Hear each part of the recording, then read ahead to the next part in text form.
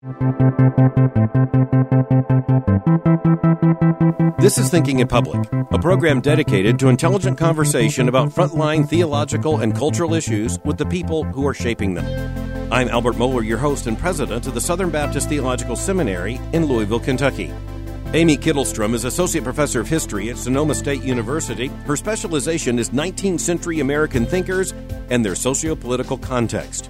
She has served in the past as fellow with the Center for Religion and American Life at Yale, the Charles Warren Center at Harvard University, and the Center for the Study of Religion at Princeton. Her newest book, The Religion of Democracy: Seven Liberals and the American Moral Tradition. I'm glad to welcome Professor Amy Kittelstrom today to Thinking in Public. Professor Kittelstrom, every book has a story, and this particular book has to have an interesting story behind it. How did you come to do this research and to produce this particular volume?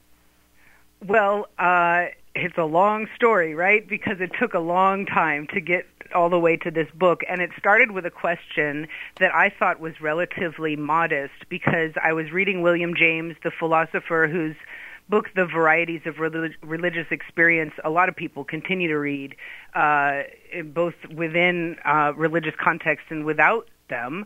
And so I was reading William James and wondering just what kind of religion he was talking about.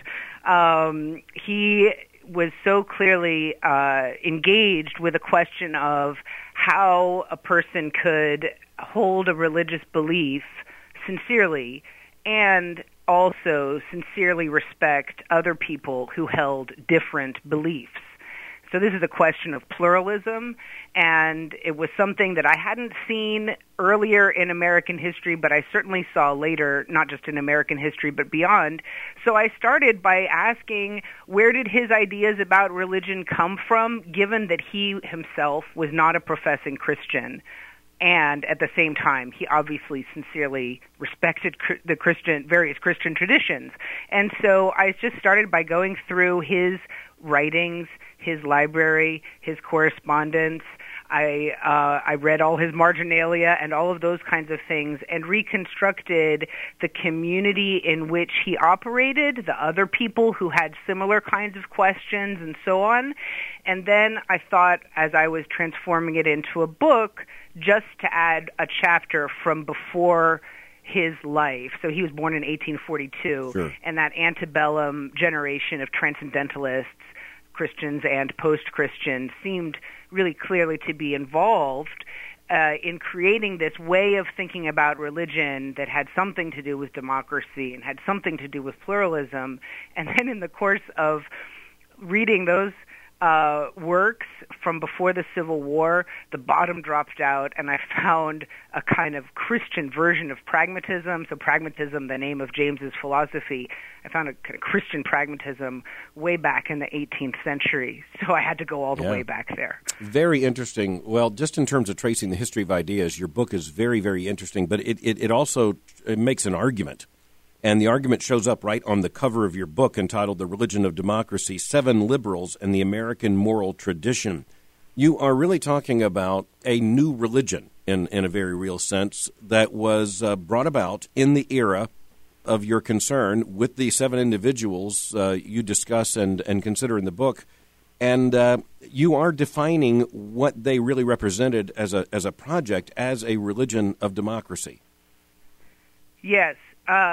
That term I took from William James, and he shared it with some other people in the late 19th century. People in the 1700s and early 1800s weren't using that, and one of the things that was so dramatic for me in the discovery of all this was that this way of thinking about faith, God, the religious duties, and so on, preceded the birth of American democracy and was specifically a Christian way of thinking, and then informed the creation of the Republic through John Adams and others, and then continued on I agree that it's a new approach to religion. It's a very specifically Protestant way of thinking about faith, and at the same time, I think it's something that became compatible with holding a specific kind of creedal commitment, that it could actually accompany something more specific than this pluralistic approach that I describe. Well, as an evangelical reader of your book, I found it truly fascinating. For one thing, I've always been tremendously interested in William James, and I would identify James as probably the most important original thinker in American history, actually. And I agree with you. And you do. Well, I think just about anyone from either the position of appreciation of James or even a respectful critique of James have to understand that everything that comes after him has to make some reference to him, even right down to the issue of truth. And yet you're looking at the fact that James did not emerge ex nihilo, we might say, out of nothing.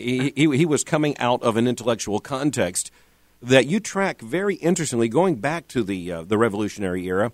But why start with John Adams? Why not start with Thomas Jefferson or with Hale or one of the more, perhaps, less traditionally Christian figures than John Adams? Why start with John Adams? Well, in fact, exactly because his Christianity is vital, I think, to understanding him and to understanding the separation between church and state that's bound into the nation. So first, I'm really glad that you like James as I do and that you consider him that way. I just meant to tug on that string, but it turned out to be so central to the course of American history that I got a lot more with it than just James.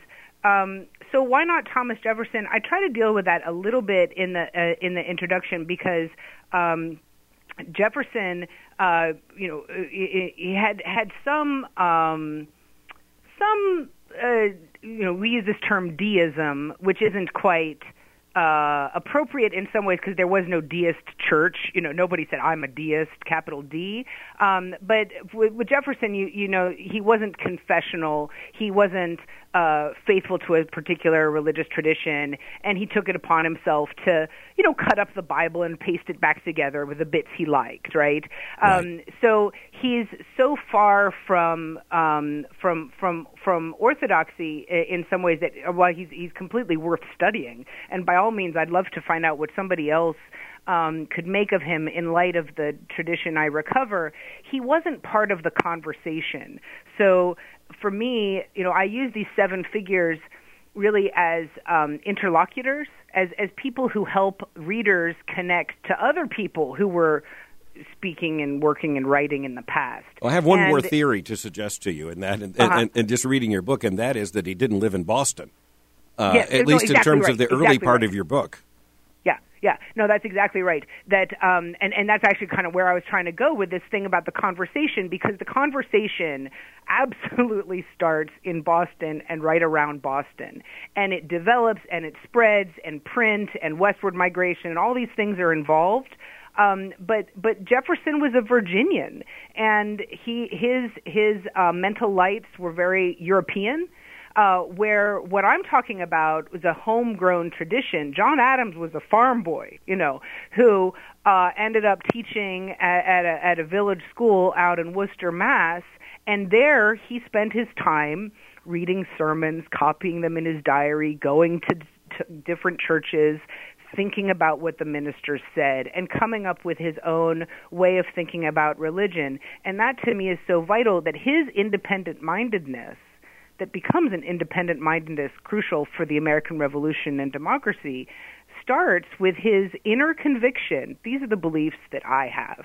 And I'm not going to impose them on others, but I'm not going to pretend I don't have them either, right? And so that is the kind of pluralistic motion of owning your convictions, and recognizing, this is what Adams did, that you don't actually know the mind of God, right? So Adams had this humility in his youth that doesn't come across when he's a statesman, where he's praying to the master of the universe and acknowledging that he doesn't understand all the stars and the nebulae. He'll leave them to God. But in the meantime, he's going to work on his human relations and his morality, his conduct within the spheres that he can see and understand. You know, that seems to be an issue rather common in this revolutionary era, and perhaps something that would link a more deistic Jefferson. And by the way, I'm, as you are, very familiar with contemporary debates like Matthew Stewart's work,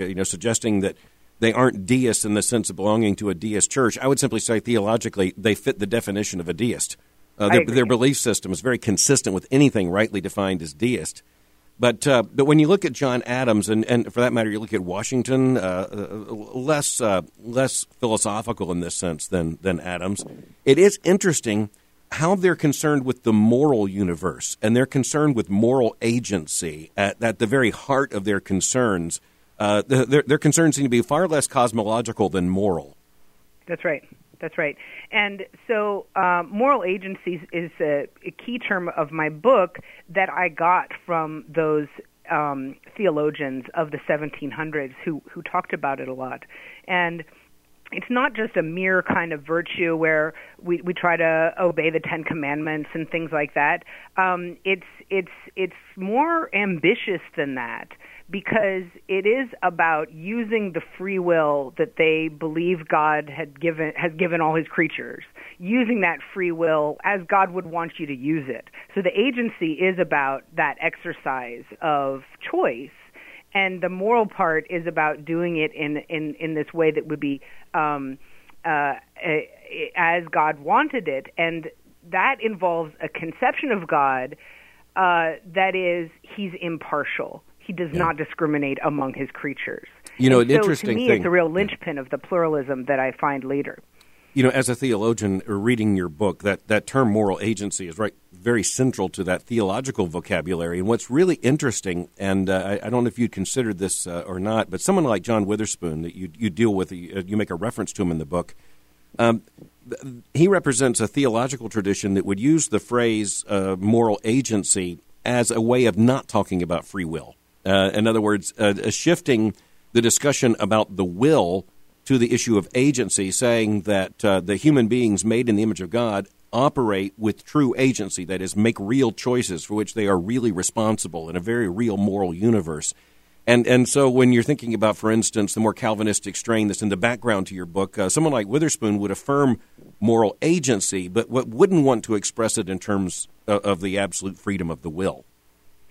Yeah, and I think that's great. And Witherspoon, he's just a little part of my story, Sure. But you've already given a sense of how involved, he and other Scottish thinkers might have been involved, right? I mean, it's a much bigger thing. But I think you put that exactly right. And then the contrast there with a Jonathan Edwards, who gives you just enough free will to hang yourself on, right?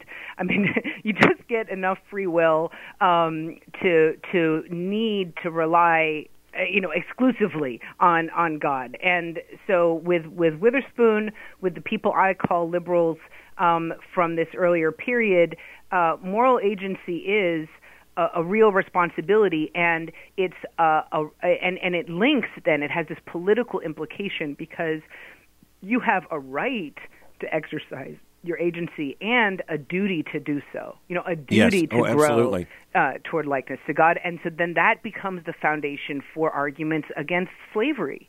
Right? Oh, absolutely. My own theological convictions and tradition would be very close to those of Jonathan Edwards, but Edwards really wasn't operating in the same period in the same way, in that when you're looking at John Adams, or for that matter, even at John Witherspoon, you are looking at people who are trying to figure out how moral order can be maintained in some kind of democratic experiment.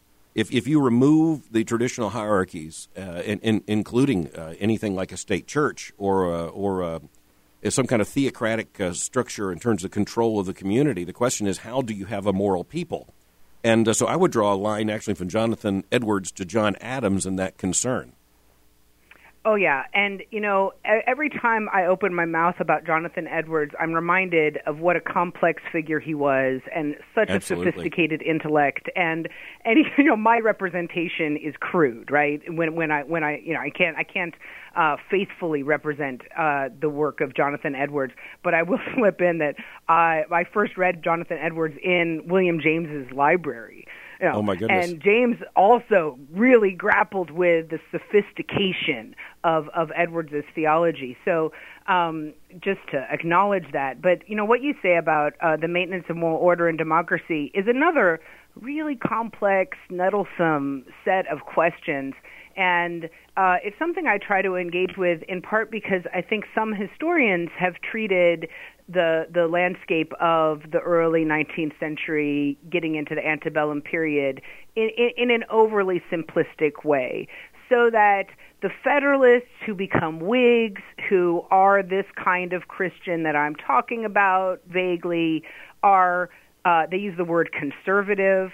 They say they're about social control and so on. And I have evidence to back that up because William Ellery Channing said, he would no sooner want to see most people voting than his 10-year-old. Right? So that's elitist, Absolutely. And condescending and all of those kinds of things. So that's part of it.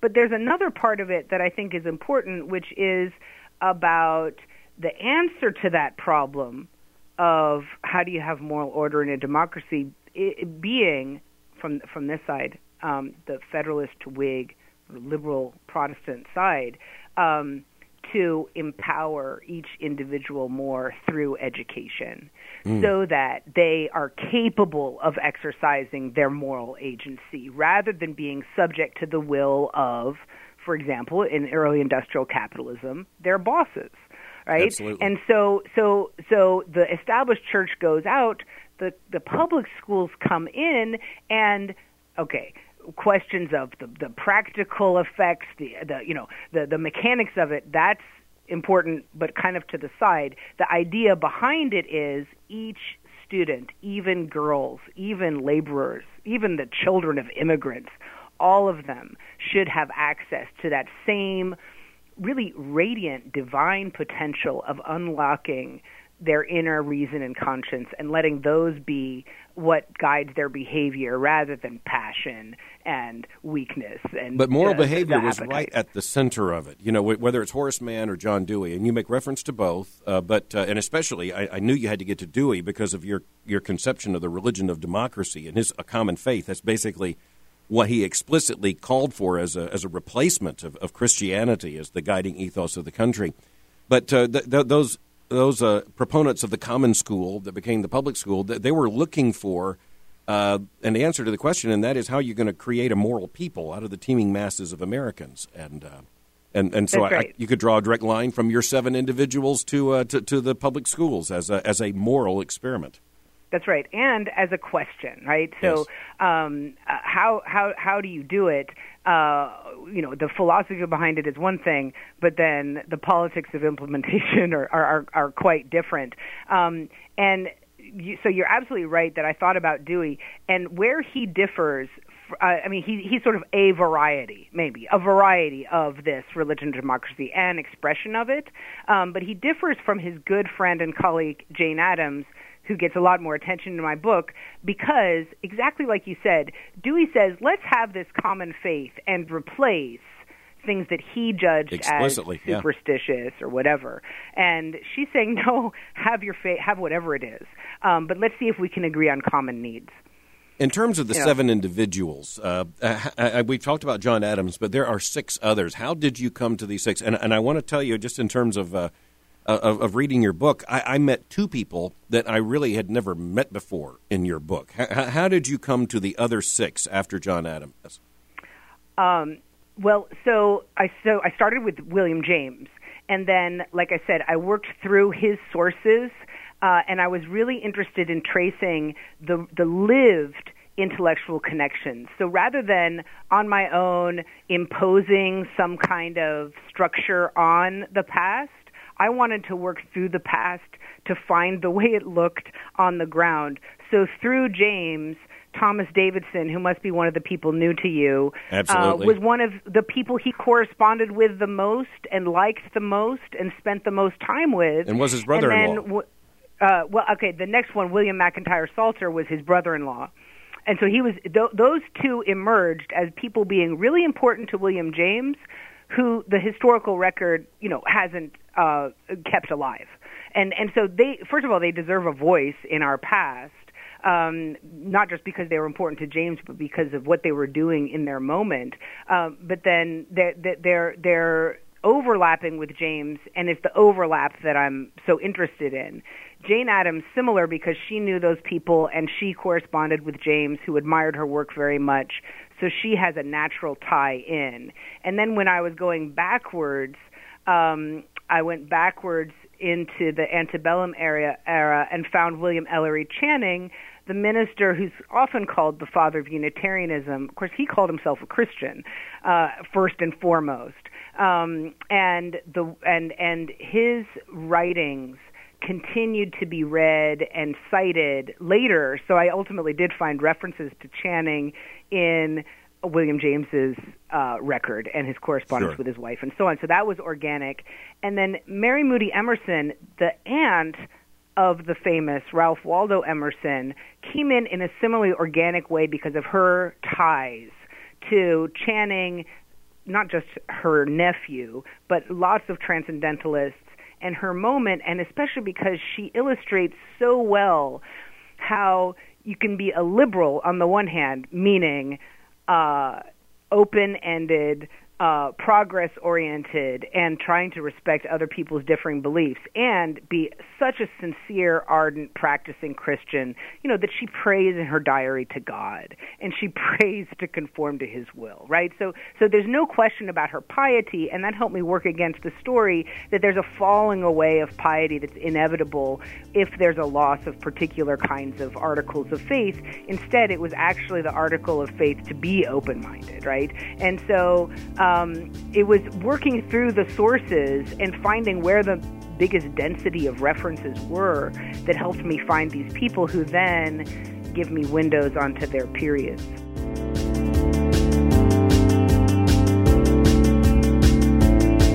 One of the things we must always keep in mind is that ideas do not merely exist in the atmosphere. They exist in people. People who have thought of these ideas, who have written about these ideas, conversed about these ideas. And as we come to consider the ideas, we have to consider the people behind these ideas. And that's exactly why I found this book so interesting.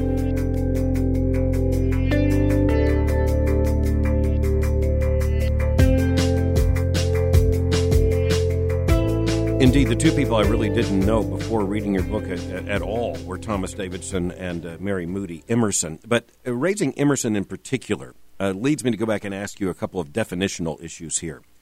Because at several points in your book, you use the phrase Reformation Christianity. Mm-hmm. And when you use that phrase, what do you mean by those two words put together?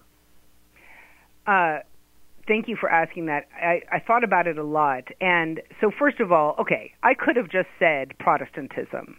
I could call Reformation Christians Protestants, and it would work fine. And I'm not trying to say, people shouldn't use the word Protestant or something like that. But by saying Reformation Christian as a kind of person, I am really trying to put the arrow back to the Protestant Reformation that happened in Europe in the 16th century, and identify the Protestants in light of that Reformation, whose principles continue to be worked out over time, and of course today continue to be contested and worked out, and really to underline the fact that it's an argument and a conversation and a discussion and a matter of contest, because there's a story that's very common in American culture and American history, which is that there is such a thing as an Orthodox Protestant faith in American history. And there really wasn't. There was no one orthodoxy that Americans ever agreed on in the colonial era or beyond. Instead, you have Reformation Christians with strong convictions and a great intimacy with the Bible, arguing with each other all the time over sometimes very small points, other times much bigger points.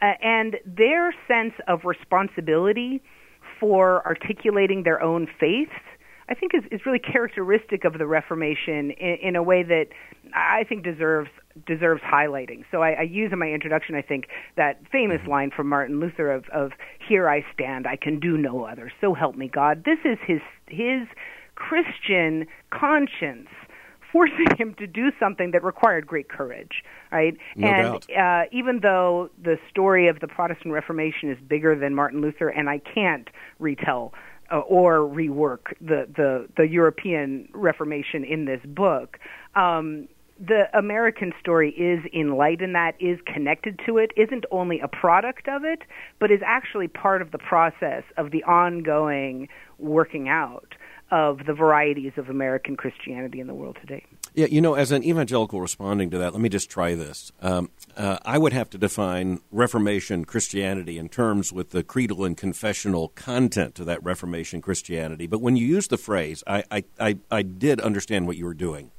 The psychologist Erik Erikson, you may know, pointed to Luther and as a secular interpretation, and to that moment at the Diet of Worms, "Here I stand," where he spoke of conscience. I cannot violate conscience. And Erikson said there is the beginnings of modern individualism, and certainly in that sense. And let me just put it bluntly: none of these figures treated in your book have come out of a Catholic worldview or tradition. They've all come out of historic Protestantism, Congregationalism, or the like. So I understand the sense in which you're saying that, but I also understand your argument to be that there is a religion of democracy that has a genuine piety and a massive concern for moral integrity and for the exercise of moral agency as an individual and for the inculcation of that in others as a society. But what would one have to disbelieve in terms of Orthodox Christianity in order no longer to be Protestant or perhaps to achieve even, I think the word you resist, secular in this, because you do refer to many of these figures and to the conversation partners they had as post-Christian. Mm-hmm. So, in other words, you're saying one can be a Reformation Christian but be post-Christian, because as I'm reading it in the same chapter, when you say Reformation Christian, you mean someone out of that trajectory of thought who may now no longer hold to any kind of Orthodox Christianity as creedally and confessionally defined, but nonetheless is still holding to a sense of moral agency that came right out of that tradition. Mm-hmm. Mm-hmm. Yeah. Well, I think your understanding is excellent, and your question is too.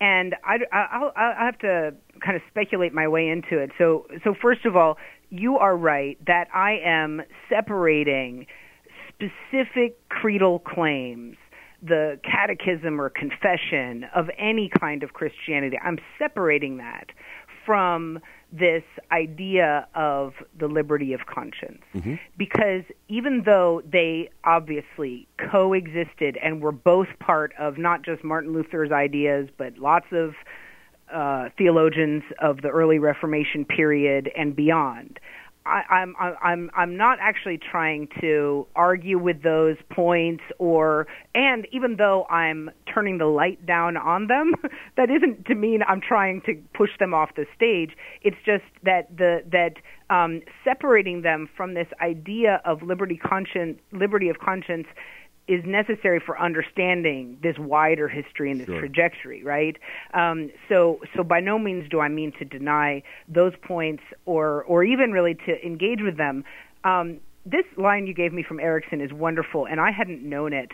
But that's exactly the tweak that I'm trying to make. So modern individualism is taken in a way that's compatible with liberal capitalism and, competing against your neighbor instead of helping them in community and so on. And for me, what moral agency does is it increases the idea of individuality, not individualism, right? And so you are, each individual is a unique snowflake created by God, right? So this idea, so you have to unfold your own nature, and together you all make up this great mosaic of infinitely varied, creatures.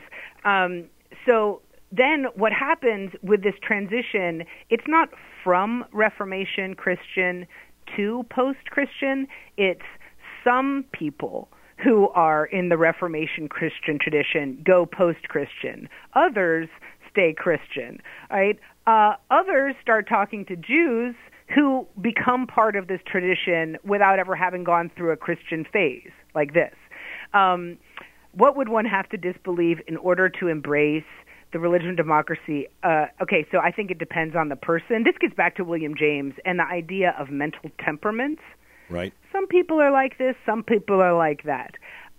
So for the people who went post-Christian, they had to give up the idea of the singular divinity of Christ.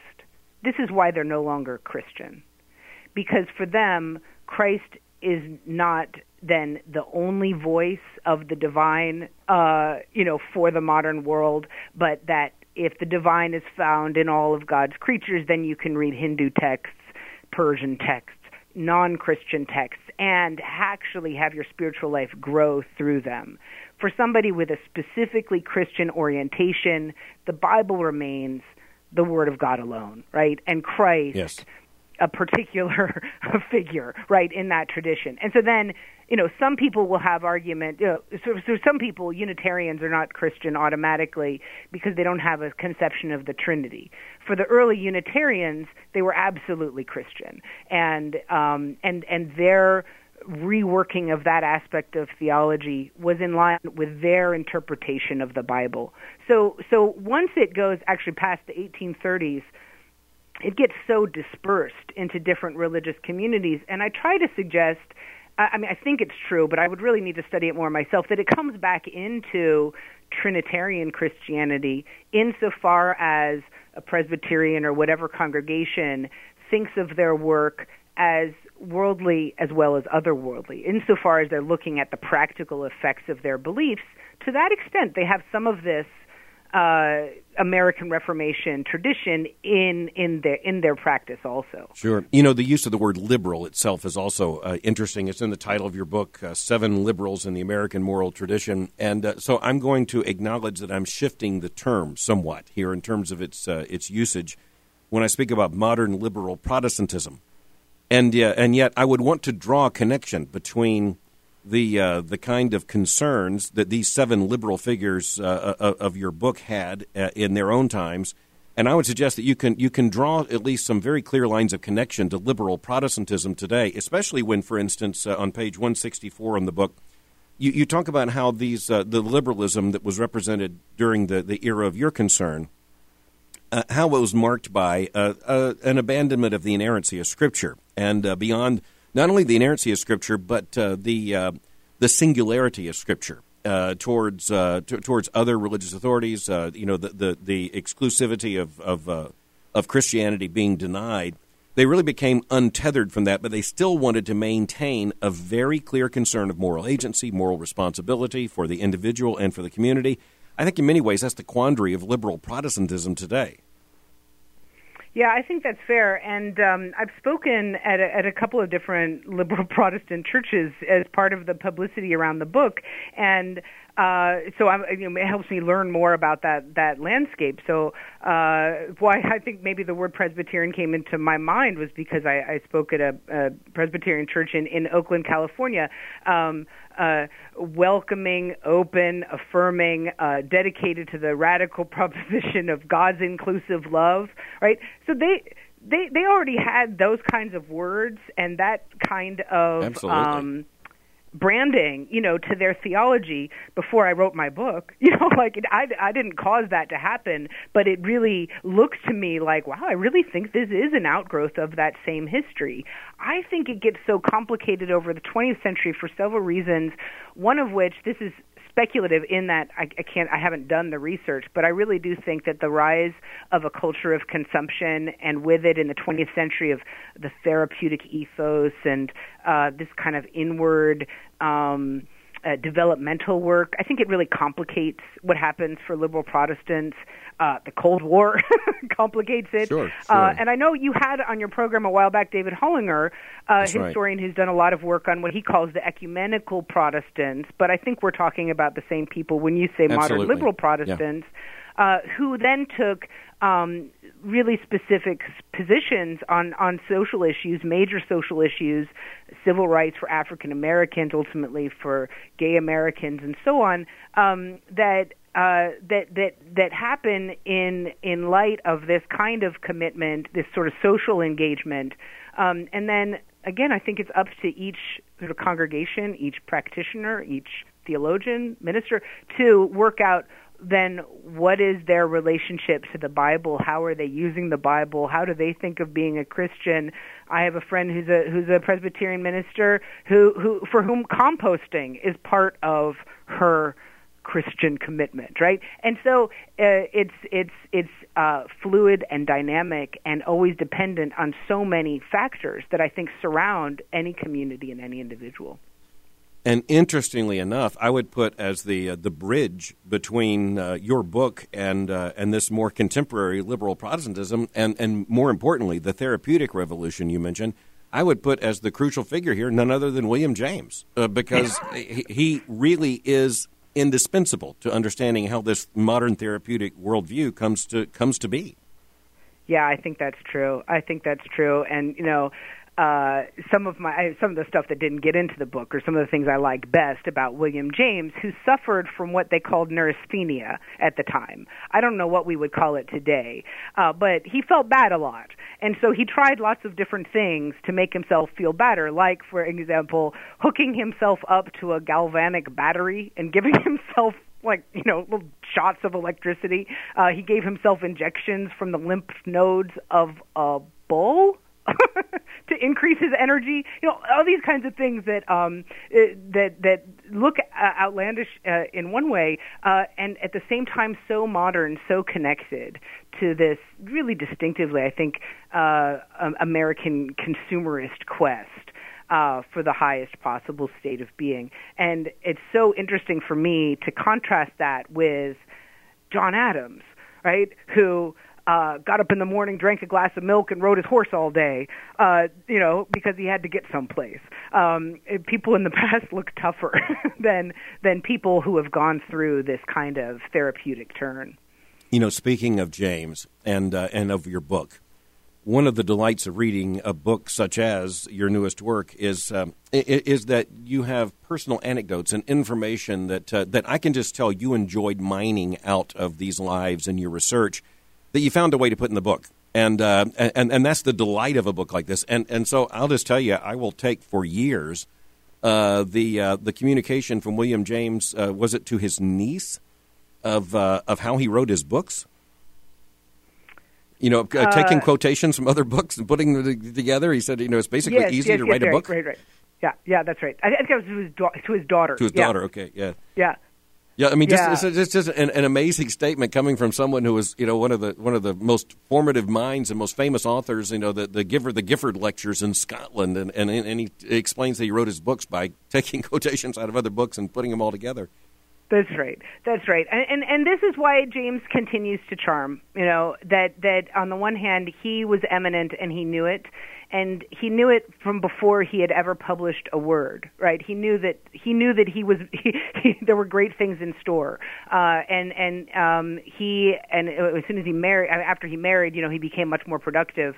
And so as soon as he married, he and his wife started keeping what he called the family archives, because he knew that his papers were going to be important, and I'm so glad he saved them because I've read them now. And his, on the one hand, being so sort of exalted and important, and at the same time accessible, down to earth, and able to break down the process of writing books in that charming way. And so for me, because I started with William James and I had so much other work to do in order to write the book, I had to leave James to the side for a long time while I was writing. And when I finally got to my James chapter, it was such a release for me to be returned to somebody that I feel quite intimate with in some ways. And what you mentioned earlier about, on the one hand, you called him the most important original thinker in American history, which I think is accurate, and at the same time,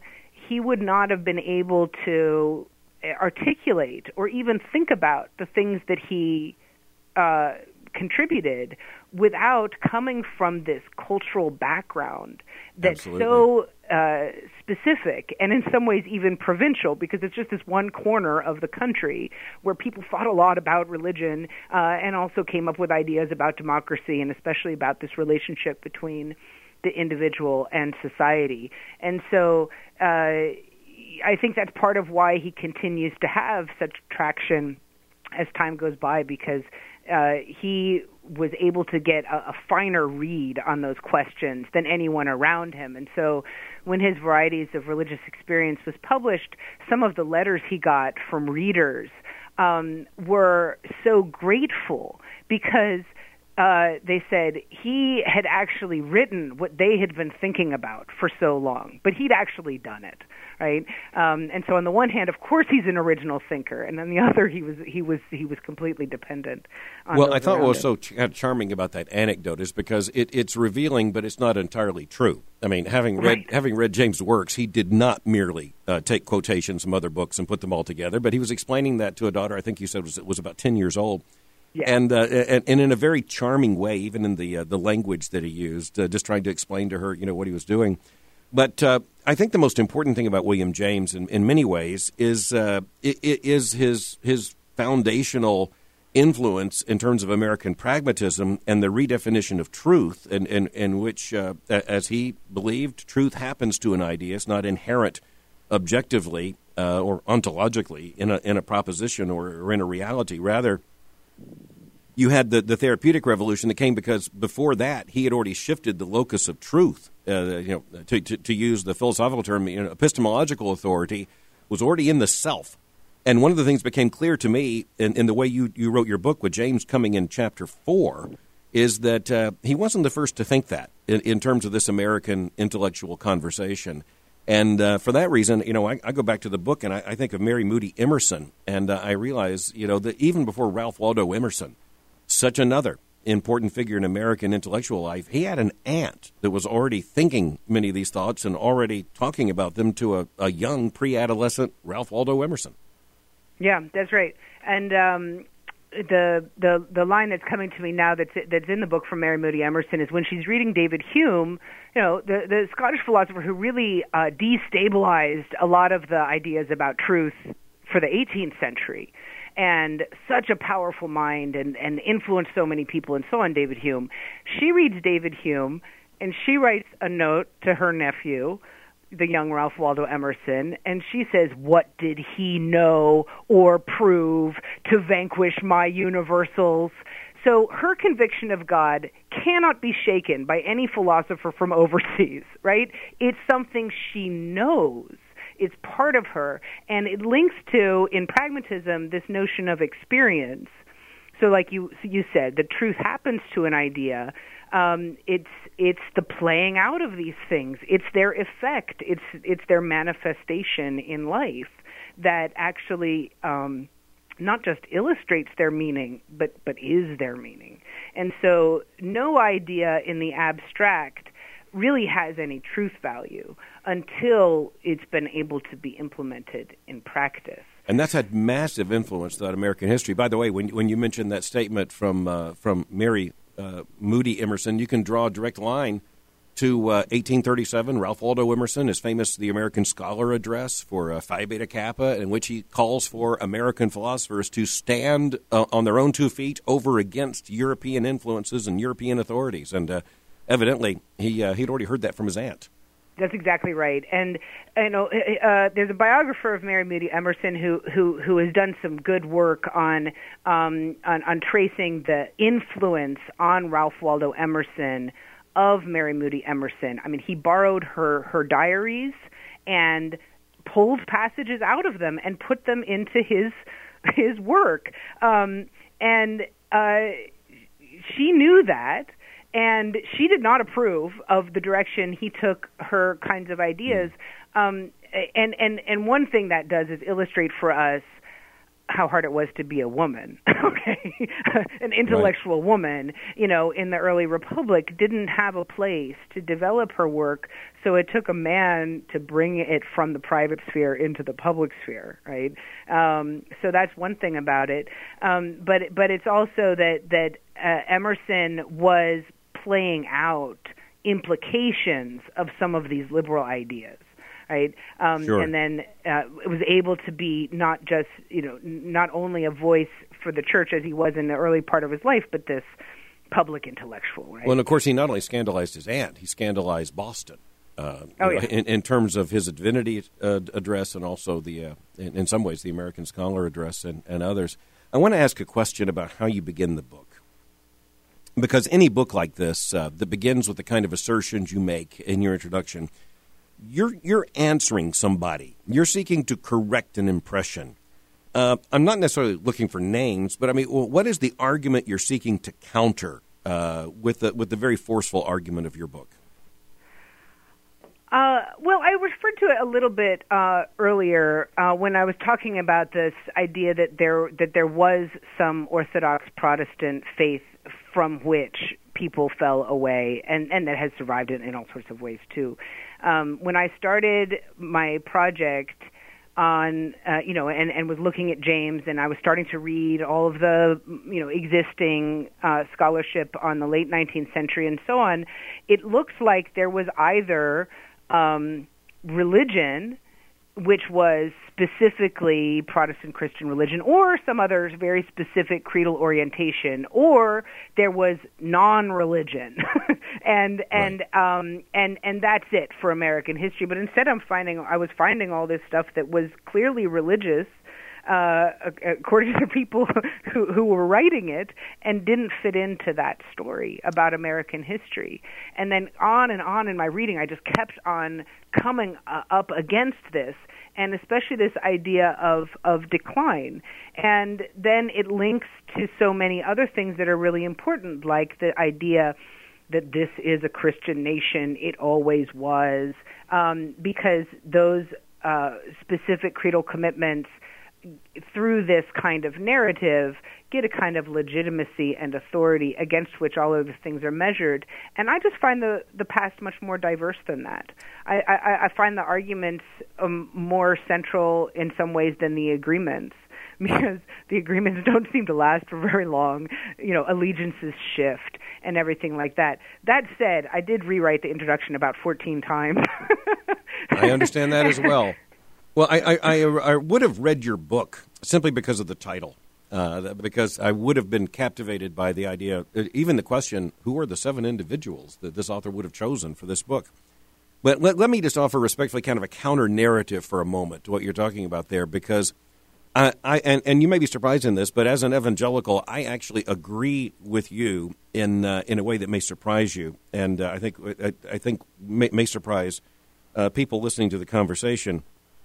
I think it is always wrong to try, and I have the exact equal and opposite concern you may have in this. I think it's always wrong to try to identify people and assuming that they were affirming Orthodox Christianity when they were not. And so, for instance, when I see someone try to argue about all the American founders that they were Christians in terms of a creedal or confessional identity, I mean, I just think too much of the creeds and confessions to allow that to go by without pointing out that there's simply no way you can make a Thomas Jefferson and in some ways, even a John Adams, I would point out, in terms of at least some of his correspondence, you could look at that and say, that just doesn't match confessional Protestantism. But they were operating out of a worldview, and especially I think you actually make this point by using the term Reformation Christian over and over again. They were operating out of a worldview that only made sense in terms of moral meaning out of what they had inherited from the Christian tradition. And I think you're pretty clear about that, actually, from the Protestant tradition, or from the tradition of the Protestant Reformation. So I think it's always wrong when people say, look, all the founders were Christians. That's clearly not intellectually honest, and I don't even think it's helpful theologically.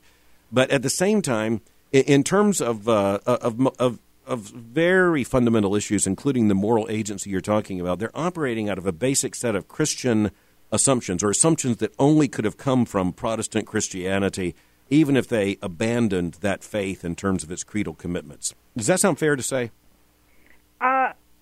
Mostly. I like the way you put it, and I'm glad we're in agreement.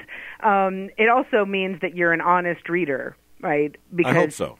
Yeah, if you're reading Thomas Jefferson and saying, it just doesn't work, I think that's honest and that's accurate.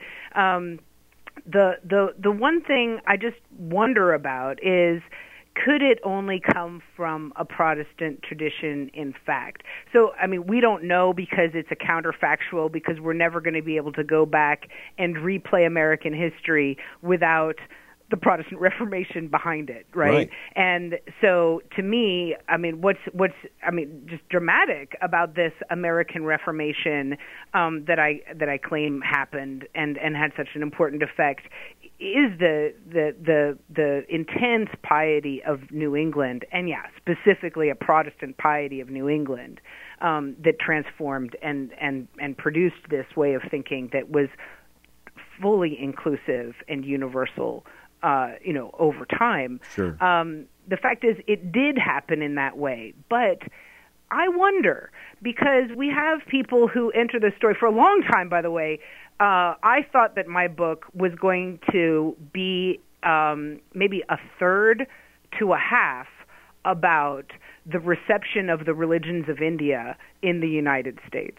And in fact, when I started by reading William James, and I noticed all these resemblances between his very specific and pretty technical ideas about pragmatism and the meaning of truth and so on that you've already mentioned, I noticed this resemblance between those ideas and a certain strain of Buddhism. And so I thought I was going to excavate and find the secret origin of American pragmatism in the religions of India.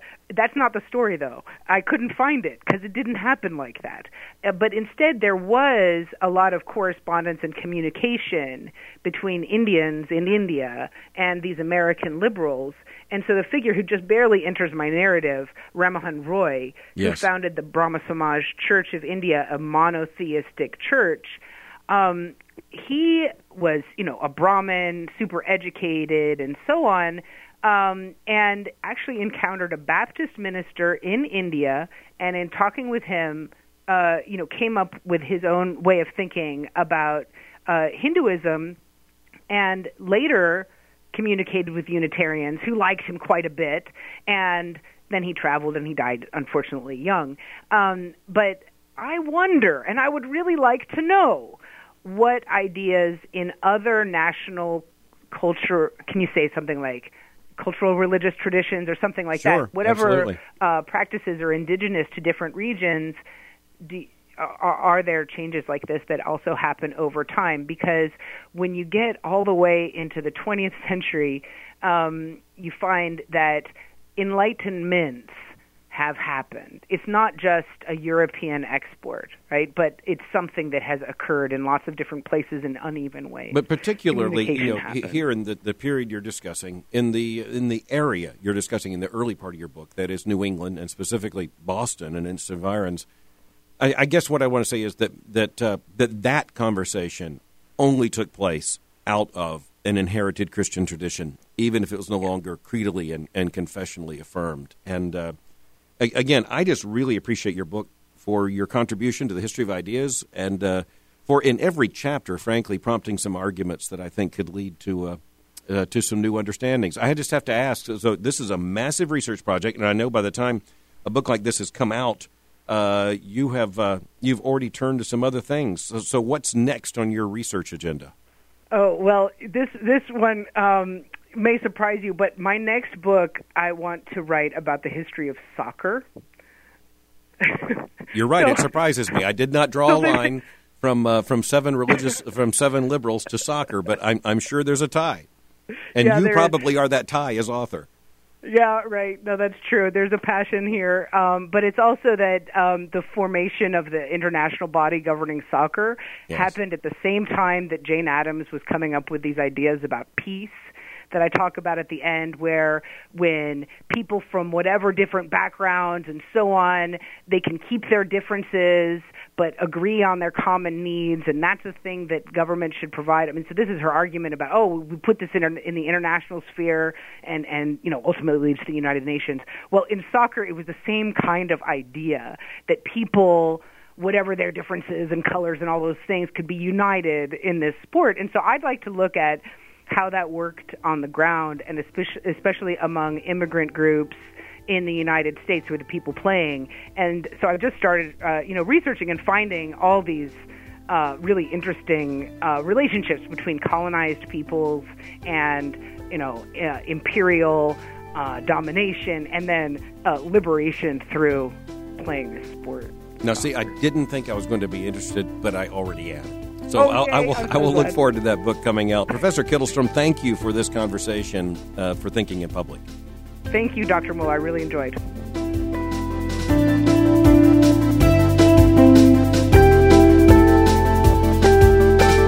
I really enjoyed my conversation with Amy Kittelstrom about her book, The Religion of Democracy. One of my main interests in this book is the history of ideas and the contribution she makes, indeed the argument she makes, about how these particular individuals, representing not a continuous movement or conversation, but an ongoing conversation, shape not only the way others in their times thought, but the way we think today. Because one of the main points that Professor Kittelstrom is making in her book is that there often is the assumption that there is a direct dichotomy between Orthodox, creedal, confessional Christianity on the one hand and an absolute ardent secularism on the other. As a matter of fact, one of the most interesting things about her book is how she demonstrates, without actually arguing in these terms, for something of a middle ground, intellectually speaking. A middle ground between Orthodox biblical Christianity and between outright denial of Christianity or the outright rejection of the supernatural. One of the things we find very much a part of our current cultural landscape is the discussion of the increased numbers of atheists and agnostics in this country. And yet, those numbers really haven't increased all that much. What is increasing is an interesting middle ground, now reflected in the response to surveys of none, as in none of the above when it comes to religious affiliation. One of the insights from Professor Kittelstrom's book is the fact that even though many of these people considered in her book had moved far beyond Orthodox Christianity, they have not moved beyond a concern for moral agency. As a matter of fact, moral agency is at the very center of their concern. That's why in my conversation with her, I drew the connection between the era of her concern and those individuals in her book and contemporary liberal Protestantism, which also has a very deep and abiding moral concern, but one that is also, at least to a considerable extent, post-Christian by its theological definition, certainly outside any binding authority of the Bible as the inerrant infallible Word of God, or even the creeds and confessions of historic Protestantism.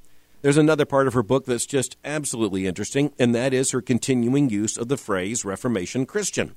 I discussed this with her. I found it perplexing, but also very interesting, because I think she's really onto something when she takes these particular individuals and roots their mental mood in many ways to something that could only have come out of the Protestant Reformation. Now, that might be an overstatement in terms of the final moments of our conversation, because perhaps it's not exactly right to say that the intellectual world and the particular intellectual systems of the individuals that she considers in her book could only have come out of Protestant Christianity, but the reality is they did come out of Protestant Christianity, and their worldviews can only be traced to that Protestant Christianity.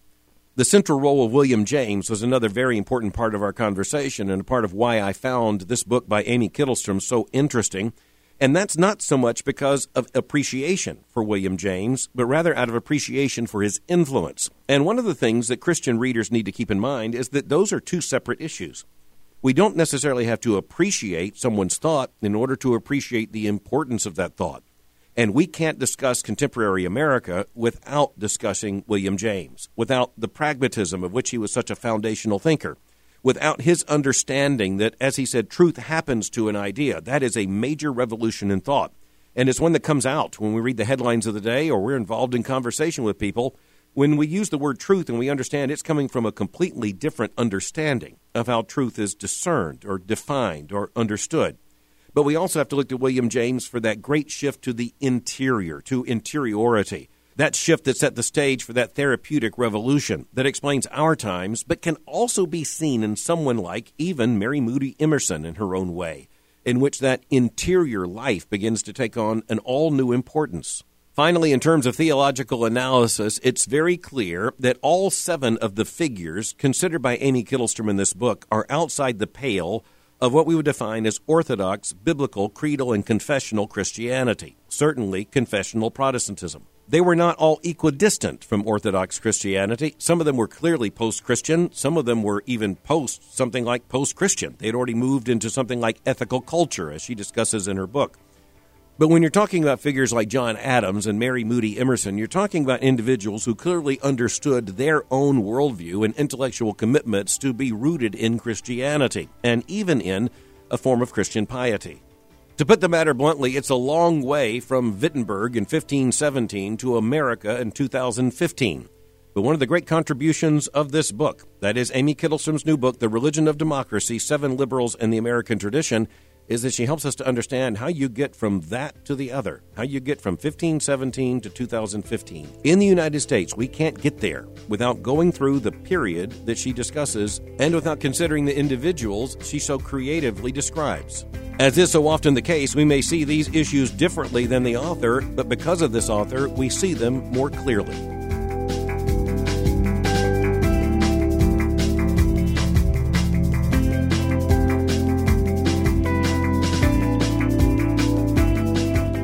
Once again, I'm indebted to Professor Amy Kittlestrom for joining me today for Thinking in Public. For more information on the Southern Baptist Theological Seminary, go to sbts.edu. For information on Boyce College, just go to boycecollege.com. Thank you for joining me for Thinking in Public. Until next time, keep thinking. I'm Albert Mohler.